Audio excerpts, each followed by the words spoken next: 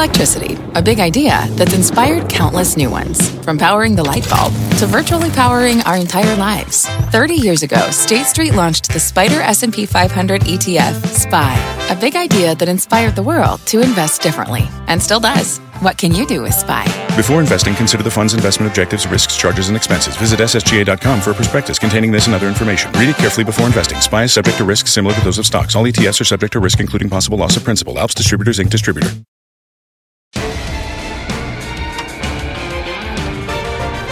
Fast Money starts right now, live from CNBC headquarters in Inglewood Cliffs, New Jersey. I'm Scott Wapner, in tonight for Melissa Lee. Our traders on the desk are Pete Najarian, Tim Seymour, Karen Feinerman, and Dan Nathan. Tonight on Fast, a stunning reversal on Wall Street. The Dow with a dramatic drop early in the day, rallying nearly 800 points from the lows. Boy, almost coming all the way back, ending down just a mere 79 points. And after taking out the November lows, the S&P bouncing back to end the day nearly flat as well. The Nasdaq closing the day in the green, up about 0.5%. Pete, what do you make of the action? Is that what a bottom feels like? It sure feels a lot like that, yeah. I mean, the turn that we had was amazing. And the fact that we saw that spike in the volatility where we got up, and we've been talking about it for a long time. When is volatility going to get one of those absolute explosive days? Well, we certainly got that today. As a matter of fact, volatility started coming back before the market started to rise, Scott. So that was something interesting as well. We got up near 26, then we started to pull back, and as we were pulling back, then the market started to catch up with that, and then we saw this big move to the upside. It was NASDAQ, though, that really did lead this first. Whether you want the FANG names, the MAGA names, whichever ones you want, the technology side really was what started to push this market back up to the upside. Bottom in? I mean, that's the question everybody wants to know tonight. Is that the kind of activity, Dan, that says got a bottom? Well, you're asking the wrong guy for a bottom. Down 1,500 points. Guys. That was down 1,500 points over 2 days, okay? Point. That was a massive intraday reversal, and it was led by the right names. It was led by MAGA, Microsoft, Apple, Google, Amazon. Now, Apple didn't really participate much to the end, but it was down the most of all those guys. Yeah, no, I mean, it was huge, okay? So here's the thing. We might be trading in this range, a couple 100-point range, in the S&P for a couple weeks now. We know we have a budget showdown. We know that we have this Fed meeting on December 19th. There's a couple massive catalysts. So I think we're going to see this volatility for the next couple of weeks until we get some more clarity from the Fed. But volatility implies just that. You're saying we got a bottom here tells you that we resolved some major issues that are still very much unresolved. Bottom line here is you've got the sixth test now of 2,600 on the S&P. And meanwhile, the three C's of credit, crude, and curmudgeon. Third. Pete. I had another three. I'm not sure what the third is. Crude, credit, and the curve. Look, bottom line, let's talk about bonds, because I think what turned this market around today was really the bond market. Remember, the 10-year bond and yields went from kind of 305 to 282 on the intraday. Yeah. We were as overbought on 10 years or as oversold on yields as we've been in over a decade. So again, to say that people had overreacted to the other side, I think they had. Obviously, the Fed has been at in the last couple of days and given some people some sense that they're probably more data dependent than they had been. Journal says, Fed mulling a slower approach. You have the Bostic comments later in the day, which seem to help stocks. What's your view on where we are? Well, definitely dovish comments. So that was good. But, I think we were down. We reversed all of the positive from China, from the G20 rather, all of the positive from Powell becoming more dovish. We reversed all of that. And I look at where we are in China now, post G20, this arrest, I think that is not going to go unanswered. So I think that we're in for more bad news on the tariff front rather than good news. I think that was really a big reason why the market was down the way it was. Absolutely. Overnight, I believe that Totally agree with you. It flipped right when that news hit, Scott. We were actually trading positive, and suddenly we rolled to the downside. And what's the news out there? That was the only news out there. I mean, if you looked around, what else was actually moving the market? And suddenly we were down a couple hundred points from being up over 100 points in the after hours. What about this whole notion, though, that we're making too much of everything? Making mountains out of molehills. That's a mountain, kind of. I mean, just think about it. That's a pretty aggressive move. It's a mountain relative to this trade dynamic. And I don't think you can underestimate the trade dynamic. I think there's someone that could be watching these markets and say, sure, the market is got a schizophrenia that we haven't seen for a long time. But when you consider the fact that the entire world has shut down, look, we got ISM numbers out today that were absolutely fine because it's a services ISM. But if you look at the input orders numbers we've had from around the world, everything we're hearing from companies, the Beige Book yesterday, look, you're quickly seeing companies adjust, and everything good we did fiscally, I think, is being unwound. And that, you asked an interesting question, like people making a mountain out of a molehill. We heard the Toll Brothers CEO say that, well, the media is causing this crisis in housing, talking about weak housing number. Leon Cooperman, what did he say to you at 12:30 today? He said, you guys, as soon as you do that special, we turn. It's like everyone's looking at us and blaming us. It's fine if you guys want to blame me. That's fine. But these guys, you know what I mean? I'm saying, but it just seems like there's a lot of that right now. You go from the yield curve is flat to, oh my God, we're going into recession tomorrow. Yeah. That's the sort of feeling that's permeated the market. But isn't it the worst case scenario across the board? So I say this all the time. Okay, so if the consensus is that it's going to take 12 to 18 months from when the yield curve inverts, the 2s and the 10s, to have a recession, to a recession, why don't you want to hear a contrarian notion that maybe it could happen much sooner than we expect? And I think that's what risk assets have been telling us over the last couple of months, that maybe it's not a 2020 thing, maybe it's a mid-2019 thing. And then when you start looking at global growth, you start looking at the, we're not having these tailwinds from fiscal stimulus anymore, maybe it comes sooner. And why don't you want to hear that? I think you should hear everything. Yeah. But the point that Lee Cooperman was making today, and he came on right at 12, said very positive things about where he thinks we are from a buying opportunity standpoint. Sure did. Also thinks that people are too negative. Let's listen to Lee Cooperman, and we'll talk about it on the other side. In my 50 years of doing this, what do I look at? I look at the economy. I look at inflation. I look at monetary policy. I look at valuation. I look at bonds versus stocks. And everything comes up, saying it's a great buying opportunity. It was a calming voice today, right? At a much when everybody's screaming. And when we came on, we were close to 700 points down, just off the bottoms of the day. Yep. And Lee started to speak, and then suddenly it's almost as if everybody listened. Right? I mean, what he came out there with, Scott, was he talked about something I've been hitting on for a couple of days now, algorithms, the uptick rule, and some of that. And I understand people could say, well, you don't have any of those things that are holding you back on the way up. I still think you've got to have something on the markets on the downside to hold that in place, give stabilization to the marketplace. The uptick rule left in 2007. I still think that's something. Lee talked about that as well today. But he also talked about, hey, look, there are some great opportunities out there, and I totally agree with him. As a matter of fact, I bought one of his names today. I'm going to be pitching that later on tonight. But it's really interesting to see. I try to tease these things out. But it is amazing because I think his calming voice came in and said, hey, look, there are opportunities being created by the fact that we are seeing these massive moves to the downside. Let's not forget, Kara, buying the dip has not worked of late, right? You've had all of these gyrations, right? In the last 2 months, all of a sudden, buying the dip hasn't worked. Right. Lee suggests that now's the time to actually buy the dip. Is it going to work this time?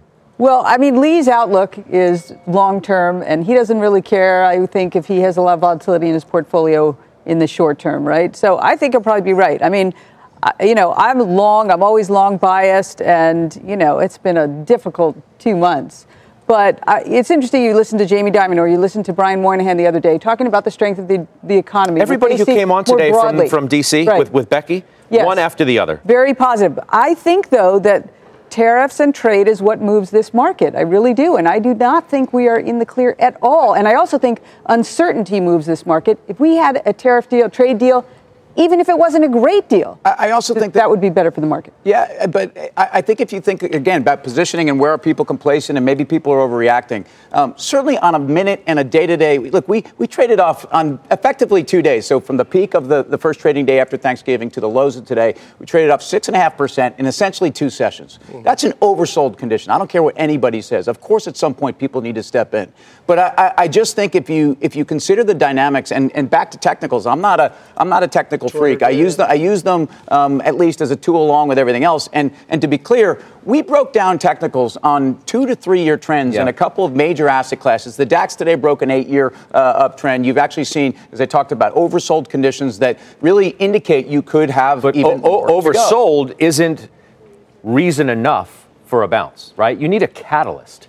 And maybe we got a confluence of catalysts today. It's Cooperman, it's Dimon. It's the Fed. It's the Fed. Everything is sort of a calm, hey, I think maybe we're making too much, their opinions, of an economy that's falling out of bed, a Fed that's getting too aggressive, the trade skirmish that Dimon said, hey, listen, not a war. I think yields told us this over the last couple of weeks, that a more dovish Fed is not particularly bullish for equities. And I really believe that. And I think that you may have this kind of knee-jerk reaction into December 19th off of this older oversold condition. But I'm not sure once we get to December 20th, that's going to be a real bullish thing if they wait in December and push it out. All right. We mentioned Jamie Dimon, the JP Morgan CEO, sitting down with our own Becky Quick earlier today, commenting on the markets. There are a lot of things happening that may even come together the wrong way in late 2020 and 2021. It's possible, we've had, and this is another very important thing, 20% growth over 10 years. It should have been 40%. That anemic growth is part of the reason you have lower capital expenditures, that we didn't create enough high-paying jobs, that people didn't have enough opportunity. And it's like not the tail end of the cycle, but it's possible this acceleration we're seeing is traditional for the last third of a cycle. So it's possible we've got 3 years left. Booyah! Oh, there you have it. We have a Cramer alert for more on that and this wild day. Let's bring in CNBC's Jim Cramer. He's live from the Mad Money studio tonight. Jim, you got the positive comments there from Dimon. I hope you listened to Lee on the halftime report earlier. What do you make of the way things unfolded today? I thought Lee really helped the market. I was watching and seeing how the market just kind of bottomed because you needed a calming voice. And Lee's basically talking about the mechanics of the market not working well and then creating some value. But also what he talked about was driving people away. And that's what the stock market does. And the SEC doesn't view it as its job to figure out whether it's a level playing field between individuals, institutions, or fast money, or slow money, or algorithmic money. And it's a shame because it used to be a great way to make money. And it's just consistently driven people off or made them think that you only can do ETFs. And it's really a shame. Jamie, I think Jamie's a great banker, but there is weakening housing. There's weakening electricity use. There's weakening autos, weakening construction. We got weakening chemical, weakening paper, we got weakening oil. Altogether, yes, there's some good, but we have to admit there's some bad. So the idea that the Fed does one and then waits, I'm fine with. But I'm not fine with the idea that the Fed says we just got to keep going because that's too much weakness. It really should be a little more measured. The Fed has to be a little less rash. No one likes to criticize the Fed. I don't understand that at all. I mean, we're perfectly willing to say that a Green Bay coach should be fired even though he's in a bunch of NFC championships and he's a Super Bowl winner. But we can't say anything about a Fed chief who on October 3rd comes out and says the wrong thing, that the economy is really strong. It may be the weakest moment. I'm sorry. These are people who put their pants on one leg at a time. We have every right to be able to criticize them and we should not let them just go by idly. They know nothing when they often know nothing. Today feel like a bottom to you, Jim, the way that stocks rebounded by 700 points? Let's put it this way. I like the fact that obviously the mechanics of the market were weird in terms of the day off and what happened with the futures. I was disturbed by the fact that there must be something really going wrong, frankly, at Huawei, that the Canadians would do our bidding. I mean, this must be some serious indication of guilt there. That helps the cold warriors in the White House, not the trade warriors. But you know what?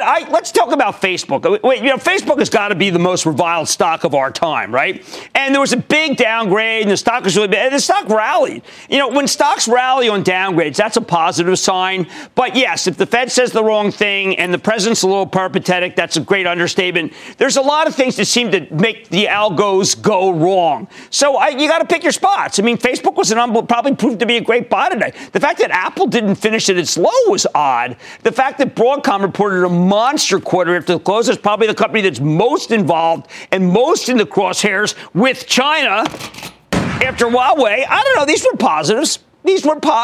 But the most positive thing was your interview with Lee, because they don't want to bring back the uptick rule. They being the institutions that love to be able to go in and out of stocks. There's too much money being made betting against the individual and betting with the institutions. And I hate that, Scott. Yeah. That's why it's a great interview. No, thank you. In light of all this, Jim, what do you have coming up in about 45? Okay, I have probably the best acting stock in America today, which is Yum. It's been a buy every time it's down. U.S. Concrete, we'll talk about a great read on the economy. And then I've got a stock that's down a remarkable amount that was one of the hottest stocks in the market, Ollie's Bargain Outlet. And I've got to tell you, all three, Bill Sandbrook, that's a tough one, U.S. Concrete, it was up. But you listen to Creed and you listen to Butler, and you're going to want to buy their stocks, and I encourage you to do so. And we got to find out what happened in Canada. Scott, I mean, that was just an episode of 24, maybe season 5 or 6. Yeah. I suspect we're going to find out more in the days ahead. She's released her own recognizance. Can you imagine what will happen with these stocks? Yeah. Jim, we appreciate it as always. We'll be with you at top of the hour. Again, Mad Money, 6 p.m. Do not miss Jim's show, talking all about what happened today and where we may go from here. Coming up, it was the arrest, as Jim was saying, heard round the world. The CFO of a major Chinese tech firm taken into custody. Will tell you why it shook the global markets. Plus, a top strategist who has been calling for a big year-end rally now said it's dead on arrival. What made him change his tune? He'll be here to explain. We're live from CNBC's global headquarters in Englewood Cliffs, New Jersey tonight, and there is much more Fast Money right after this. Support for this program is provided by Chevron. Demand for energy is projected to continue rising in the future. To help keep up, Chevron is increasing their U.S. oil and gas production, and they're innovating to help do it responsibly across their operations, including their Gulf of Mexico facilities, which are some of the world's lowest carbon intensity operations, helping supply energy that's affordable, reliable, and ever cleaner. That's energy in progress. Learn more at chevron.com/meeting demand. Back on Fast Money, Broadcom soaring after beating earnings after the bell. A bright spot in what has been a rough few months for the chip stocks. Josh Lipton's in San Francisco tonight with the details. Josh. Scott, so that Broadcom call is really just starting here. CEO Hock Tan is on the call. Interesting. Going forward, he says, in terms of disclosure, they're going to plan to do away here, Scott, with quarterly guidance. Instead, Hock Tan saying they're going to be moving to annual guidance going forward. He says that more accurately reflects how he manages the business. As for the print itself, Scott, I did check in with Bernstein's Stacy Rasgon just for his quick take. Now, he is a Broadcom bull, and here's what he liked in the print, he told me. Gross margins way above. 2019 guidance looks really solid, he says. Implied EPS by his math, $23.50 for fiscal 19. That would be higher than the street was looking for, and a massive dividend raise. We should also mention that Broadcom added $6 billion to its buyback plan. Other chip names were under pressure today. You look at the SMH, it did finish in the red. And the analysts were kind of busy seeing how much exposure their names, for example, had to Huawei, given the arrest there of that CFO. RBC's bottom line, at least to their clients, was saying, listen, they saw this as an incremental headwind. More material issues, they said, include slowing demand trends, the trade war. The SMH did close well off its lows of the session, though still on track here for the worst year since 2011. Scott, back to you. Yeah, Josh, thank you very much. Let's talk these chip stocks. You could look back and say, in many ways, that the chips helped lead you into this, right? No doubt. They fell out of bed first. Big time, led you in. Do you need them to lead you out for confirmation that, in fact, we are out? Well, they've certainly been both the easiest line you can draw to the text, pushback and the acrimony. If you look at techs, they basically have pulled back almost 9% in 3 days relative to the market that pulled back 6.5%. I mean, they trade with a beta, and ultimately you've seen that since June. So they've underperformed. If you look at some names like Intel, though, Intel's actually outperformed the market after it kind of bottomed about 2 months ago. And I think when you look at a more diversified chip play and a company that has a great balance sheet and actually on the earnings on a multiple basis is a much smarter play in chips than some of these high multiple stocks, and that's why it's outperforming. Pete, you watch these stocks close? Yeah, absolutely. I think this forecast is amazing, right? I mean, they raised it by $2 billion to $24.5 billion for 2019. Nobody seems to be screaming, though, that they cut back and they're not going to give quarterly anymore. But they're going for the full year. Guidance, though. Right, but I mean, everybody's all over Apple for saying, hey, you're not going to give us units anymore, but you'll still give us revenue, of course. But, they don't want to give units anymore. Everybody screamed about that. I'm just pointing that out because I think that's something that slipped underneath. I think Tim's 100% right with Intel. When you look at this name, they still need to tell us who the CEO is going to be, though. Who's going to lead? Taking a long time. I know it. I'm with you. And that stock was cut to a sell yesterday. Yes. And yet, look at it today. It was $2 off the lows from earlier this morning where it closed at $48.50. So a nice move, I think, out of Intel into these earnings, and I expect to see that up tomorrow as long as Avago can hold on to them. All right. Tech may have made a comeback today, but one trader believes the group isn't out of the woods just yet. Let's bring in Joel Kalina. He's the head of technology and media trading at Wedbush, coming to us tonight from Toronto. Joel, welcome. It's good to talk to you tonight. Hey, thanks for having me on. How come you don't think tech's out of the woods? Well, I mean, obviously, I don't know. Whatever Hock Tan pulled out of the hat is pretty impressive. I don't think anyone saw that coming. And what he's seeing from the semi-end market is clearly not reminiscent or similar to what his competitors are seeing. Data points continue to deteriorate across the board. You listen to management speak over the past few days, whether it was at Barclays Tech Conference or NASDAQ's conference in London. There's a few things that are certain. There's a lot of there's no visibility as far as tariffs go, and regarding outlooks heading into 2019, there's a lot of uncertainty. Everyone wants to talk about 2020 and beyond, but I'll tell you what, it seems like a lot of the CEOs and managements from the semi companies are banking on hope that things will improve. What we've been seeing over the past kind of 6 to 7 weeks. Microchip first flagged the issues in mid-August, that inventory levels are on the rise, and we're seeing cracks across multiple end markets that just were bulletproof for pretty much 5-6 years, whether it's automotive, industrial, decelerating data center spend. There's issues here that just weren't around for the bulk of this bull market cycle that we witnessed for 7 years, right? And it's starting to unravel a little bit. And more broadly, though, I mean, the price action today was fairly interesting, and especially in the Amazons, Facebooks, Googles. You don't take any of that as solace about where we could be going from here? Well, as far as tech, I mean, I think there's definitely pockets that are firing on all cylinders, and I think you look no further than the cloud SaaS pocket of the sector. We had great numbers last week from Salesforce, Workday, Splunk, and then this week already from Zscaler, MongoDB, Octane, just to name a few. I think the secular shift to cloud is still relatively in its early innings, and you're going to see a further shift, to that pocket of tech as the digital transformation is still underway. So I'm sitting here, if you look at the semiconductor space, why try to catch falling knives when you have CEOs that really can't predict, what they're going to expect in 2019? But I'm trying to go beyond the semi stocks. If you look at the way that the FANGs came back, Apple may not have had as good of a day as some of the others, but the valuations of these stocks have come down as the market has gone through this correction. You're telling me that none of these are worth a buy here? The semiconductors, no. I think there's a lot better names to own. You want to look at the large cap space. I like Apple in the 170s. Stocks. I keep talking about. I'm trying to get to the FANG stocks. FANG stocks. I think to me, Facebook is still kind of uninvestable given the regulatory overhang on the stock and a lot of execution issues from Zuckerberg. But yeah, Amazon's one of the most disruptive companies in the world. Google's still relatively cheap. I think you'd definitely be nibbling on the long side of those names. And then kind of elsewhere, maybe even some of these Chinese names are getting pretty flushed out. Tencent, Alibaba, those type of names, they're a lot less owned now than they were 2-3 months ago. And I think you look at those names within the large cap complex or the cloud names, Salesforce, Microsoft, Red Hat, those companies are executing and still, like I said, firing on all cylinders. Yeah. Appreciate it very much. Joel, thank you. Joel Collina from Toronto. What do you think? Well, I actually thought Facebook was the most interesting today. I mean, those articles out this morning read terribly. And the market was obviously down. It wasn't down that much more, or maybe even a little bit less than some of the other FANGs, and it rallied really strongly. I mean, that is just a crescendo of bad news there, and yet it hung in. So, I mean, I was talking in my book, I'm long Facebook, I'm long Alphabet. I think you guys are both saying those need to have been leading us out if we are going out. But I think the semis need to follow for us to really get out. Yeah, but I think what Joel's saying is you want to avoid these commoditized kind of tech stories that actually don't have great visibility. And when you look at Broadcom, when you look at who their customer concentration is, Apple at 9%, it's Foxconn at 9%, which Apple is their biggest customer, and then it's Huawei at 6%. I think you want to avoid that, especially with this guidance change. But one thing he said, I think this is really important, is these cloud names. This is really important. They're high margins, right? You have all these companies, enterprises globally that are transforming their businesses. You also have governments, okay? So these are companies with 70, 80% gross margins. Salesforce and killed it.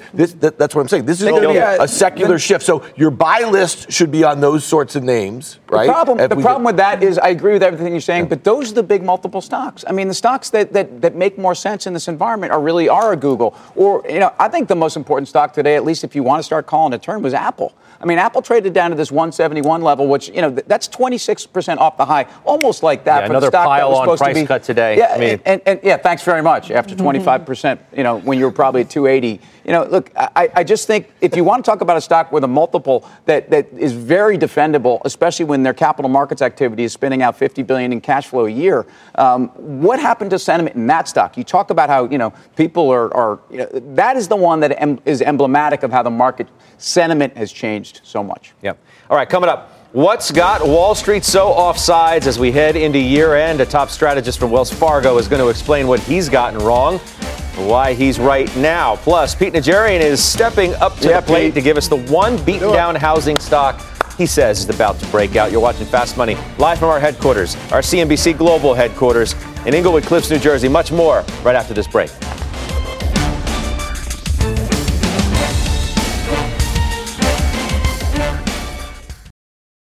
Welcome back to Fast Money. What a year it has been on Wall Street, leaving many of the top strategists off sides with their year-end S&P 500 targets. Our Bob Pisani joins us now from the New York Stock Exchange with more on that. Bob? Many still relatively bullish, Scott. The S&P 500 swung in a 75-point range from the opening to the close today, the low. The Dow moved in an almost 700-point range from high to low. Those are remarkable moves. Positive comments from the Fed's Ralph Bostic, IMF's Christine Lagarde, Wall Street Journal's story that Fed officials are becoming less positive on how fast and how far the central bank will need to go were all a factor in the turnaround today. Still, of the three biggest market concerns, only fears of an aggressive Fed have lessened in the last few weeks. The other two major issues about tariffs and trade and about a global slowdown, they've not only not been resolved, there are some signs those concerns have increased. So Wall Street strategists, though, remain very convinced the markets are going to come well off their lows, in some cases significantly off their lows. Take a look here. All the major strategists have year-end targets that are above today's S&P close. That was 26.95. Canaccord Genuity, for example, expects the S&P to close at 3,200. A nearly 19% gain from today's close. UBS, 3150, that's a 17% gain from today's close. JP Morgan, 3,000. BMO, 2950. And the least bullish here is Goldman. They expect the S&P to close at 2850, but even that's a 6% gain from where we are today. 2019, of course, is a bit more problematic. Remember, Scott, Michael Wilson, Morgan Stanley's chief equity strategist, he made waves recently by calling for the S&P 500 to end 2019 at 2750. That's just barely above where we closed today. Back to you, Scott. All right, Bob, thanks so much. Bob Pisani, New York Stock Exchange, because there's a big discrepancy on what some people think earnings, Tim, are going to be in 2019. Right, and its consensus right now is about up 7% on earnings for 2019. There's been some people dialing that back. I think, you have to. And the relative basis here is also to what extent is guidance changed dramatically from when that 7% was set. Our next guest has a 2018 year-end target of 2950. We're about 10% away from that level now. And now he says the Santa rally is dead on arrival. Let's bring in Chris Harvey. He's the head of equities Chris? at Wells Fargo. Wow. Thanks for being here. I wouldn't say it's dead on arrival, but earlier today it looked like Christmas was canceled, looked like Santa got caught in customs, and things look a little dicey. So tell me where you think we are now, because we had the 700-point comeback, and I'll ask you the question I asked all at the top. Was that a bottom? Is that what it feels like? So we think we've been scratching out the bottom. What we've been saying to clients and what we've been talking about, there's value on the ground now, right? You've had a massive de-risking. You have sentiment that's horrific. But one of the things that we don't have is we don't have liquidity coming out of the system. We have it at the margin, but what we really don't have to worry about, and the way things fall apart is when liquidity comes out of the system. The banking system, we can argue about what multiples are, what the valuation is, but the bank balance sheets are quite good. And so that still keeps us bullish. And please. Hold on. We went from 2950 to Santa's dead on arrival to now actually we're bullish again. Well, we've always been, so if you remember, we've called this a trader's market for some time. So above 2,900, we said you have to de-risk. Now that we've come back down, we want you to re-risk. But you said on November the 1st, so it's, for argument's sake, we'll call it a month. Yep. Right? We're in for a monster rally. Right. So then you came back and said that, things have changed. You've taken that rally idea off the table. So the monster rally, we still think things go higher. We still think things are good here, right? We're looking very smart. On Monday, things are up 6% from that call. On Tuesday, not so much. And what we're doing is we're starting to run out of room, okay? So, but at the end of the day, is there opportunity here? Yes, there's opportunity. Do we think things go higher? Yes, we do think things go higher. Can we make it to our target? We're running out of room. So, but at the end of the day, that's not the big issue. If you buy today, will you be happy on 12/31/19? And we think you will be. Let me ask you, when you talk about liquidity, I'm unclear, you're talking about liquidity in the markets, or you said liquidity in the banking system or credit market? What are you talking about? So when we talk about liquidity, it's really credit. Do you have access to capital, right? Because when things go haywire, usually what happens is access to capital disappears. The credit markets are still open. We had $40 billion of issuance. We had convert issuance. But more importantly, when things get tough, when things get a little bit dicey, can the banking system still provide that capital? And they can. The bank balance sheets are as good as we've seen them in a long time. Jamie Dimon was asked directly today by Becky about that very issue of the credit Scott, markets. He was never going to admit it, and we're seeing credit issuance scale back pretty dramatically. And when you think about it, whatever the Fed tells us on December 19th, they're still tightening. They're letting hundreds of billions of dollars of credit roll off their balance sheet, and that is tightening conditions. So Jamie Dimon did say we are seeing slower loan growth, that sort of thing. I mean, we've heard that over the last couple of months. I just don't see what the catalyst is. For the bank stocks told you today, they really didn't kind of come back today. I don't think we're going to have a great 2019 year for investing in bank stocks. So the point is not investing in bank stocks. Again, we can argue about what the multiples are. Your point is the health of the overall economy and when things get difficult, can access to capital happen? Can the companies that need it get access to capital? And the answer is yes. Usually at this point in the cycle, banks' balance sheets are upside down and toxic. That's not the case. What do you think Citigroup down 10% in 4 trading days is telling you about liquidity and about the prospects for them to be lending? I just don't understand. Dan, that could have been 50 other stocks. Well, I think it's Deutsche Bank related more than you look at the U.S. They've got that international exposure that many of the other banks don't have the same sort of a thing. Yeah, absolutely. My question, though, Chris, would be more about, I think one of the other things you said near the end of November is you actually got the sense that something along the line, the argument that everyone had finally maybe de-risked, and this was the reason that things were actually looking good. It was a positioning argument. I still get the sense that there's still a lot of complacency. A lot of strategists are still very bullish on not only year end, but where we go from here. And I don't think that the repositioning has been that extraordinary. Strategists may be very positive, but the buy side is not. When you talk to the buy side every day, the sentiment is horrific. Now let's get back to liquidity. What we've seen is de-risking. Stocks have gone down. Yeah, things aren't great. But a lot of times that de-risking has been a demand for liquidity. What happened is not unsimilar to what happened in 07. In 07, you had people levered to value in a large way. In the middle of 07, it cascaded out, and you had a big demand for liquidity. It's pretty similar to what happened now. People were levered to growth, and then that started to roll over, and there was a cascading out. When the opportunity comes up related to non-fundamental reasons, we think that's a great opportunity. Let's say we're not going to get to 2950 on the S&P between now and the end of the year. Okay, great. Where can we get? So I think we can easily get to 2900. So not that far away. Again, we've had a 6-point swing in a matter of in 24 hours, 24 hours of trading, or a little bit more than that. So you can easily have that positive news come back into the marketplace. That's not a surprise. We're sitting around 2,700. We weren't sitting around. We tested 2,800 not that long ago. You're talking 200 S&P points. There's time for that? It certainly is. You guys agree with that? No one? It's possible. By end of year? I don't want crickets. I want a debate. I tell you what. Here, that's a big call. Let's talk about big call. What are the biggest concerns for the market? So let's go after this. It's the Fed. It's trade, and obviously as a function of both of those things, it's growth. There's no way we're going from 3%, global growth, which is probably where we've downshifted 3.2, 3.3 right now from 4.3 to negative growth next year. Is the S&P now priced to a place where I think it's reasonably attractive? Yes, you can make that argument. The equity risk premium is still very attractive, but that's a long way to go because trade is going to be a daily headline from here on out. I think the issue is the trade skirmish, right? Everybody talks about the war, and all of a sudden you hear Why Jamie is this Dimon. A war, by the way? Why does it have to be a skirmish? Skirmish it absolutely is. It absolutely is. Are you disagreeing? So what I'm saying is I think Jamie Dimon said the uncertainty factor, and if there's a 90 days, and he said today, if you listen to him very closely, he didn't think it's going to get resolved in 90 days either. Could it improve? Yes, absolutely. So do we get to 2,900? Sure seems like a long shot to me, so I would say no to that. But it doesn't mean we can't trade higher. It just means 2,900 seems like a pretty big jump until we get something resolved at some point in time. I know, Danny, you don't because you pretty much said as much. I just don't know what is going to lead. I don't see what the catalysts are. I think that the trade, the broader issues, these are going to take quarters, if not years, to figure out. I think that the slowing that we're seeing globally, you talk about Deutsche Bank. You're telling me that Citigroup's down 10% because of Deutsche Bank. Deutsche Bank's down because it's really their balance sheet's in a really bad spot, but it's also reflective of what we're seeing in the European economy, right? Yes. This is one of the biggest banks. So I just don't see that the U.S. is going to drag the rest of the world out of this when we have so many headwinds right now. And I think the bank stocks have been telling us all year. I think cyclical stocks like semiconductors are telling us like this.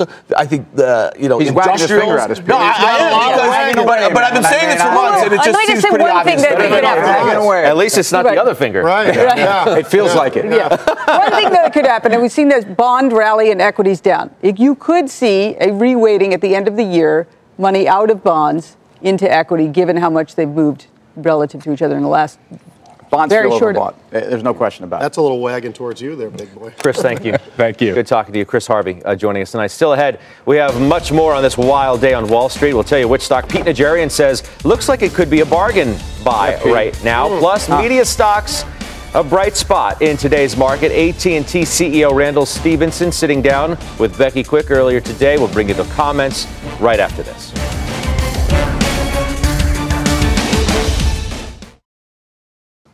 Welcome back to Fast Money. Wild day on Wall Street. The Dow down more than 780 points at the lows of the session before staging a major comeback, ending the day down just 80 points.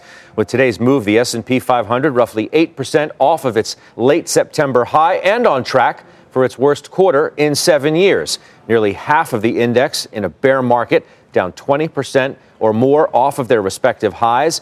But if you're looking for something to buy today, Pete Najarian has a bargain for you. He's at the Telestrator, the Plasma, for his fast pitch. Pete?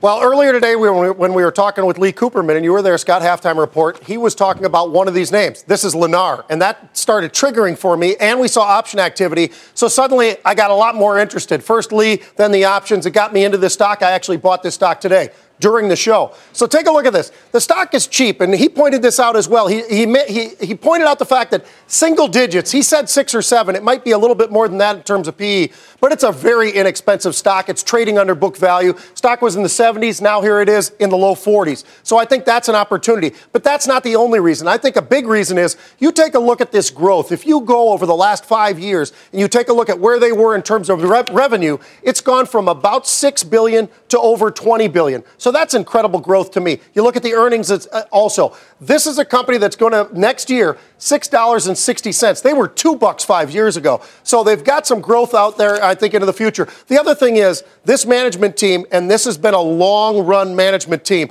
a new CEO, but he's been with the company a long time.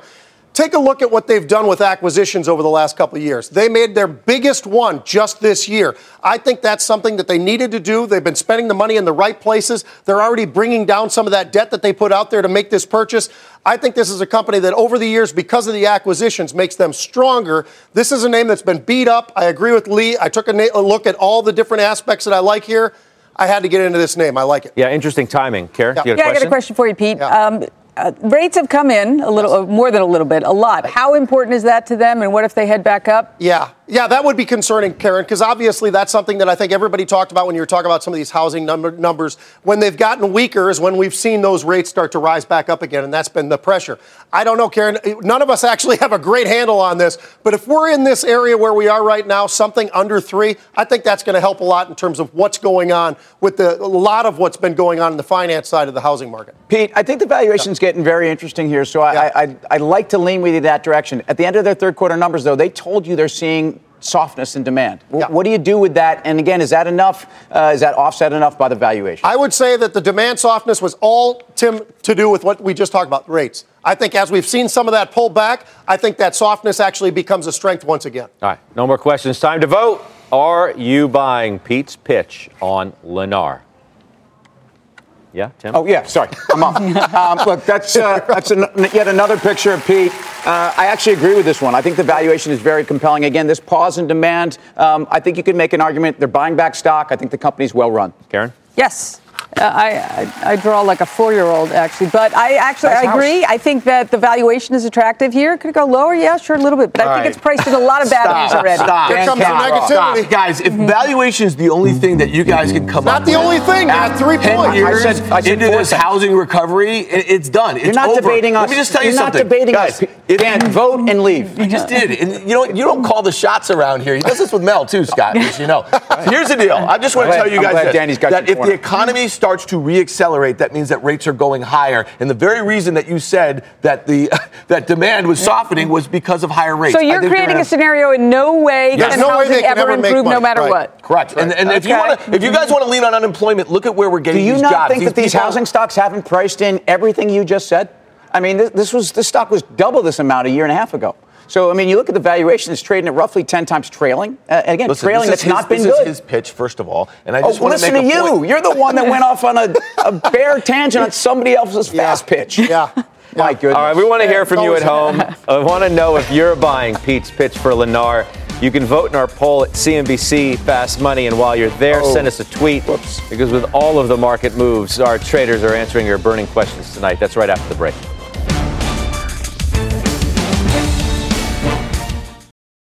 Fast Money stocks taking investors on a big-time roller coaster ride the last couple of months. So with all of these crazy moves, we thought it was the perfect time to take some tweets. Our first viewer asking tonight, it is nice, right? Thank you for the questions and the tweets.